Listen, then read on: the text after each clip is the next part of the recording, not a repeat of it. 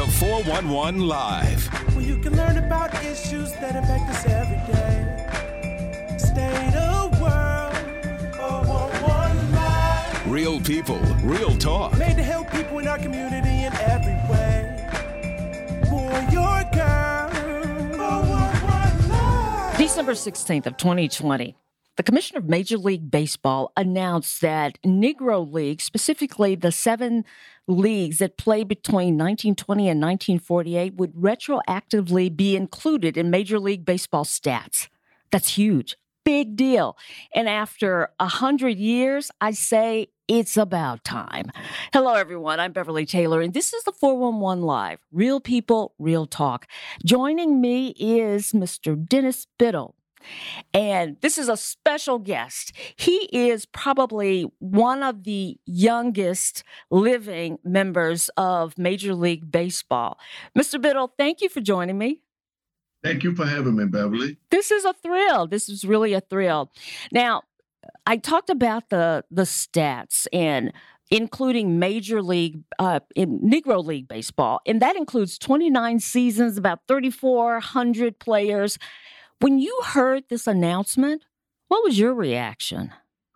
Well, my reaction was just like if those older guys that are going home now had heard this, what they would have said. It's about time. Yeah. The players, and they knew they was as good or as better, but couldn't do anything about it. So those guys are never known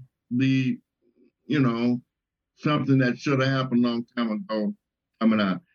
I've often said, Beverly, in the last 25 years since I organized a foundation to represent the living players, I've always known that there was 2 major leagues, one white, one black, and unequal. Yeah. And as I travel around the country speaking to my young people, this is one of the things I say to them because they all heard about Jackie Robinson. Mm-hmm. Jackie was just one out of 3,500 men that played in that league. And all they was asking for in the later years was just an apology from the major league. That's all they wanted, just an apology about what happened to them. Yeah. And I'm thankful for the 100-year finally they said something about it. But each generation you bring in new people and they have different ideas. And finally, the new people they got in there now finally decided it's about time. Yeah. Thank God for that. What do you think was left out? The stats are included.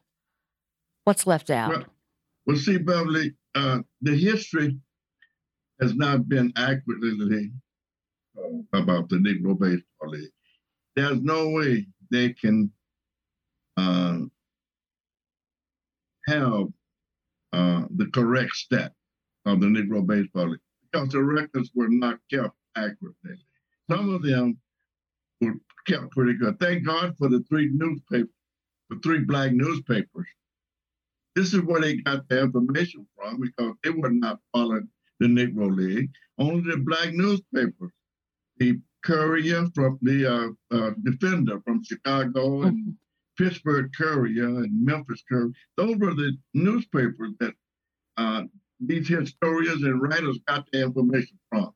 They did the best they could do during that time. And yes, they're going to have a problem using the stat. Yeah, this is going to be a major undertaking. Yeah. Because if you take, let's take Josh Gibson, for instance. Mr. Gibson played his entire life in the Negro Baseball League. Mm-hmm. They recorded over 900 home runs that he hit, But I'm gonna and that's not all of them. That's just some of them. Wow. If you talk to some of those older players that's gone home now, they would tell you, "Hey, Josh hit more home runs than that. We never played a game. where he didn't hit 2 or 3 home runs out of the park. Uh, Moving along further than that, Hank Aaron. Hank Aaron played in the Negro League. Ernie Banks played in the Negro League. And many, many more guys like Roy Campbell and Don Newcomb. All those guys played in the Negro League before they went to the Major League. So if you take the Negro League record and put it with the Major League record, they would be, I would say, Right. If you took Hank Aaron, what 700 home runs, you take home runs he hit in the Negro League, he'd be up to 100. Wow. So they're going to have a little problem with the stat doing it that way. But Beverly, when I heard this, and I heard the word stats, those old men knew that their technique and play on the baseball diamond was equal or better than that of the Major League. They knew this, but they couldn't do anything about it. Right. So when the Major League said we're going to use the Negro League as a Major League stat, they should alleviate the stat and say Negro League was equal to the Major League, because they were. Gotcha. Let's go back. I want to take you back to when you entered Negro League baseball. You were a wide-eyed 17-year-old, right? Right. What was that like? Okay. When I talk about this in my book, Beverly, because it was a part of my life. I excelled in baseball. I had scholarships to play football and basketball in college, and I wanted to play baseball. Jackie had opened the door, so I knew I was good enough. I felt I was, but I was never scouted by scout. They wasn't scouting the black players at that time. Mm-hmm. Just starting out when Jackie.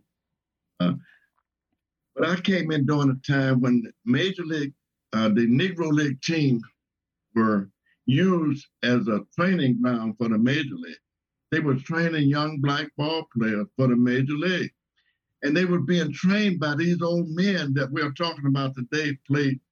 They became coaches, they became trainers and managers and owners. And this was a way of life for them because they had missed their calling. So to them, to prepare Ernie Banks and Hank Aaron and Dennis Biddle for the Major League, this was quite a relief for them, give them some kind of credibility. Right. And so this is what really happened when I came in. I felt I was good enough for the Major League. And I was being recruited by the Chicago Cubs. What the historians and the writers miss, those teams, those players that missed the calling, that was coaching us and training us, they had all the young players sign long binding contracts. This was a money-making idea for them because if a Major League team was interested, they had to purchase that contract from the team he was on. The team he was on would get enough money to train those older guys, the younger guys, to keep the league going. So this is like minor league. The Negro League was used as a minor league. Right. So Branch Rickey long-range goal, Beverly, was to use the Negro League as a minor league system for the Major League. And that's what it really was without the credibility. They don't talk about that. They only talk about the players that came from the Negro League, like Hank Aaron, Ernie Banks, and Willie. And that was a lot of more players that went to the minor league, went to the Major League team. They don't even talk about them, but they all came through the Negro League. Gotcha. Reggie Jackson. Oh, yeah. Frank Robinson never played in the Negro League. They didn't have to because the Negro League team went to high school, colleges, and playgrounds to get their talent. Once Jackie opened the door, the Major League started going to those outlets to get talent. That's why Reggie Jackson, Frank Robinson, and many more that never played in the Negro League because the Major League went where they were and signed them. Gotcha. The Negro League team could not compete, Beverly. That's what broke up. That's why the Negro League ended in 1960. Well, let's talk about that, because this announcement covers 1920 to 1948, and the Negro League, as you mentioned, continued until 1960. And you came aboard in 1953. So this announcement does not cover the time that you were in the Negro League. How do you feel about that? Yeah, that's one of the problems they're going to have, because they use the word stats. From 1950 to 1960, very little stats was kept about the Negro Baseball League. But yet, it produced players that are now in the Baseball Hall of Fame. Like I just said, Ernie Banks, Hank Aaron, and Willie Mays, and really many more. So they should let us, the stats, when it said stats, that kind of messed it up, because they should have said the Negro League was as equal to the Major League, and they were. Yeah. All of the Negro League ball players would not have been Hall of Famers. Same as the Major League. All the players they put in the Major League are not Hall of Famers. Right. But they are Major League. And that should be the same for the Negro League players. Right today, Beverly, we have about 40 players still living. Most of them in their 80s and 90s. We have 3 right here in Milwaukee that's still living, 2 in their 90s. Wow. And thanks to the Milwaukee Brewers, they do honor us every year. And they've been doing this for over 20 years. This is some of the teams honor some of the players, But to give us a formal apology, the league itself was never given until a few weeks ago. Yeah, that's after 100 years. Isn't that amazing? Hey, we're gonna take a break. We're gonna come back, and we're gonna talk a little bit more about the Negro League and the inclusion into the Major League Baseball stats. Stay with us. I don't think we're free in this country. For 100 years, you saw Black people menaced and targeted and lynched and beaten and brutalized. I think we're burdened by this history. You are obligated to do something to address that, or you become part of the problem. More people have to be willing to do that uncomfortable, inconvenient thing that justice requires for things to get better. We don't have to fear fairness. We don't have to fear equality. We don't have to fear doing the right thing.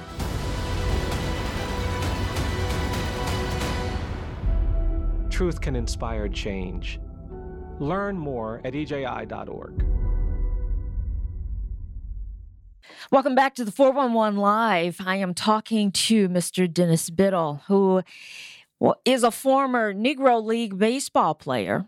And I want to ask you, tell me a little bit about the differences, thinking about the Negro League. How was it different from, at that time, we could call it basically a white league, because before blacks were included in Major League Baseball? What the style of play, was it different? No, it was not. It was, Beverly, I talk to my young people about this all the time, because they're not going to get it in a book. I talk about the history, the part of history that was handed down to me as a 17-year-old, riding that bus every day with these old living legends, listening to the things that happened back when they were playing, things that would never be recorded, because unless they told it, it'll never been told.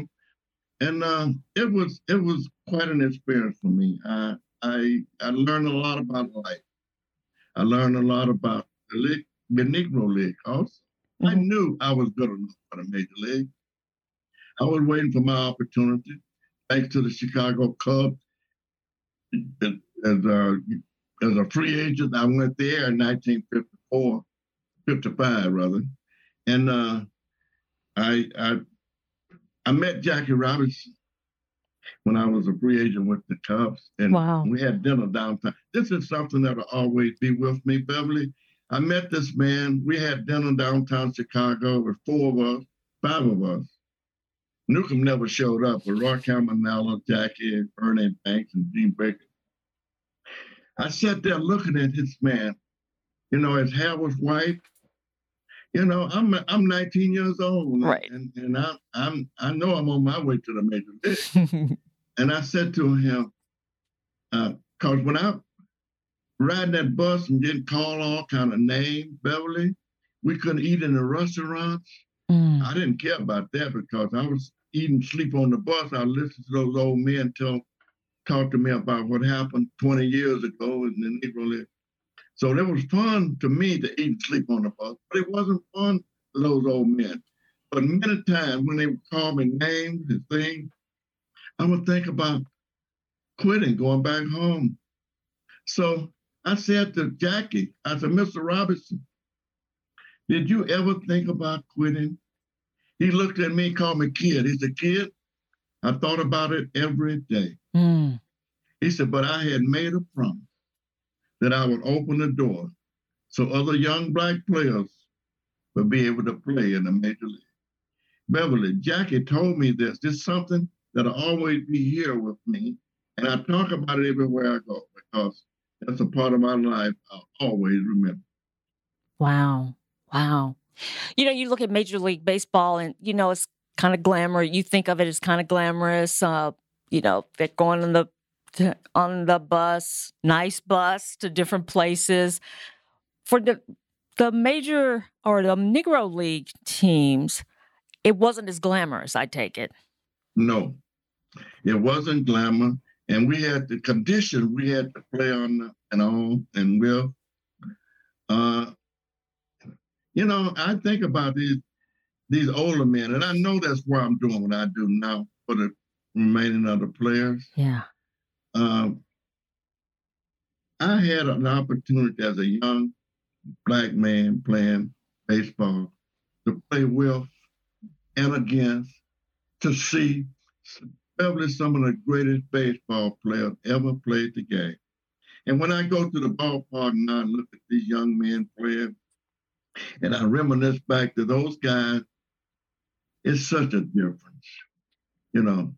And they're always coming up to me now saying, and Mr. Biddle, you think the ball players today are better ball players than back when you were playing? And my question is yes. They're better today because they got better equipment, better, they're trained better. I said, we didn't have that. We had natural talent. It was natural talent. Yeah. Are you kind of excited to see how the leaderboard will change with by including the Negro League stats?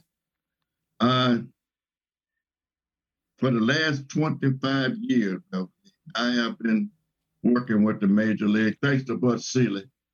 We got pension for some of the players before they died. Major League pension. Bud Selig helped the foundation get pension for some of the players. The criteria they set to get it, 4 years to play in the Negro League to qualify for a Major League pension. Most of the players was gone home by then. A few of the players got it. We got it for 79 players. But most of the players living now did not qualify because they played in the 50s. So in the 50s, Bud Selig set up a volunteer payment plan, which would include if you played 3 or more years in the Negro League. Okay. Nothing for the guys that played 1 or 2 years. The guys that's living now, most of them played only 1 or 2 years in the Negro League before, you know, either going to the minor league, major league, or too old to play. So I asked the commissioner twice, the new commissioner. I wrote him letters twice, asking him to lower that criteria to 1 year. If they did that, Beverly, for 1 year, that would include all of the living players that living now that played in the Negro baseball. I have not heard back from him. I hope with the change that has come now would include those players. Because in the major leagues, because of us, the major league used to be 6 years to get a pitch. But because of the grievances that I filed with the major league, they have changed it now to 43 days. Oh, wow. Any player played in the major league for 43 days now receive the major league pension and benefits. So if they include the rest of the players in this deal, then I will be satisfied and I would feel that something has been done to heal the wounds of the Major League Baseball. Oh, excellent. Excellent. I'm so glad you're doing that. Now, I know that you, as you talked about, you spread awareness about Major League or Negro League Baseball. You're an advocate for the living players, the surviving players. And you have an exhibit where people can go and see more and learn more, right? Yeah.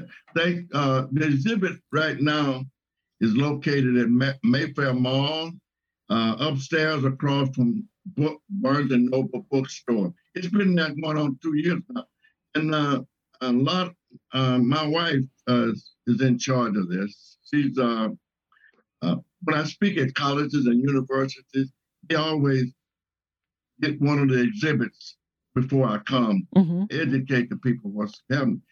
But here they get a chance to, she changes it every other month, and they get a chance to learn about a part of history that was kind of swept under the rug. The part I'm talking about from 50 to 60, that part of history was not, very little was written down about it. And so they get a chance to talk to me. I'll be there sometime and get pictures with me. And there's some artifacts from me, my rookie baseball card, and my book. I wrote a book, Secrets of the Negro Baseball League. It's there along with the DVD to go with the book. Nice. And, it's an educational piece for our young people to see, anybody that wants to see and read about that part of history. Are you hoping that more young people, more African-American young people will gravitate towards baseball? I know basketball is really popular, but baseball as well? Yes. My wife has started a foundation in my honor, Dennis Biddle Scholarship. And with this, we got a T-ball for a cause. You start a youngster out at 4 years old. We're going to start them out at 4 years old, teaching them the game of baseball. And so by the time they get to Little League, they will know about baseball, and most of them will want to play baseball. You have to be 9 years old to play Little League. Gotcha. So a lot of the kids 9 years old, you get hit with the ball one time, he's not going to play anymore, And so it was my idea to start it, T-ball for a cause. We're going to teach 4 years old. They sign up. The Beckham Stapleton Little League is one of the Little League in Milwaukee that's got this already. Very cool. But we're going to make it bigger and better. Hopefully, we would include a lot of more young Black players that would normally, they can play basketball and football if they want to, but we're going to introduce them to baseball. And maybe that was going to make a change. Very good. What would you like to leave our listeners with when they think of Negro League Baseball? I would like for them to understand that a lot of the books, and I may be stepping on some toes, Beverly, but I do this all over the country. A lot of historians and writers wrote about our history, picked out that part just to sell a book. The real history was never revealed. And I just wish, there's no one book that's going to tell it all. But I just wish that they would, after reading about this, don't just read one book and settle on this is the way it was, because there are several books out there that tell bits and parts of the Negro League, but there's not one book that's going to tell it all. Okay. I wish they would just talk to some of these old men that's still living around the country in their 90s. And Beverly, the 90-year-old got a mind that they can remember dates and things that happened when they were playing. Wow. Take me some time to, you have to talk about something for me to remember.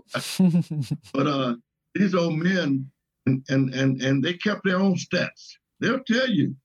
That's wonderful. There was no statistician following us, taking down the stat. They kept it. I pitched, I won 7 games. I won 20 games. I hit 320.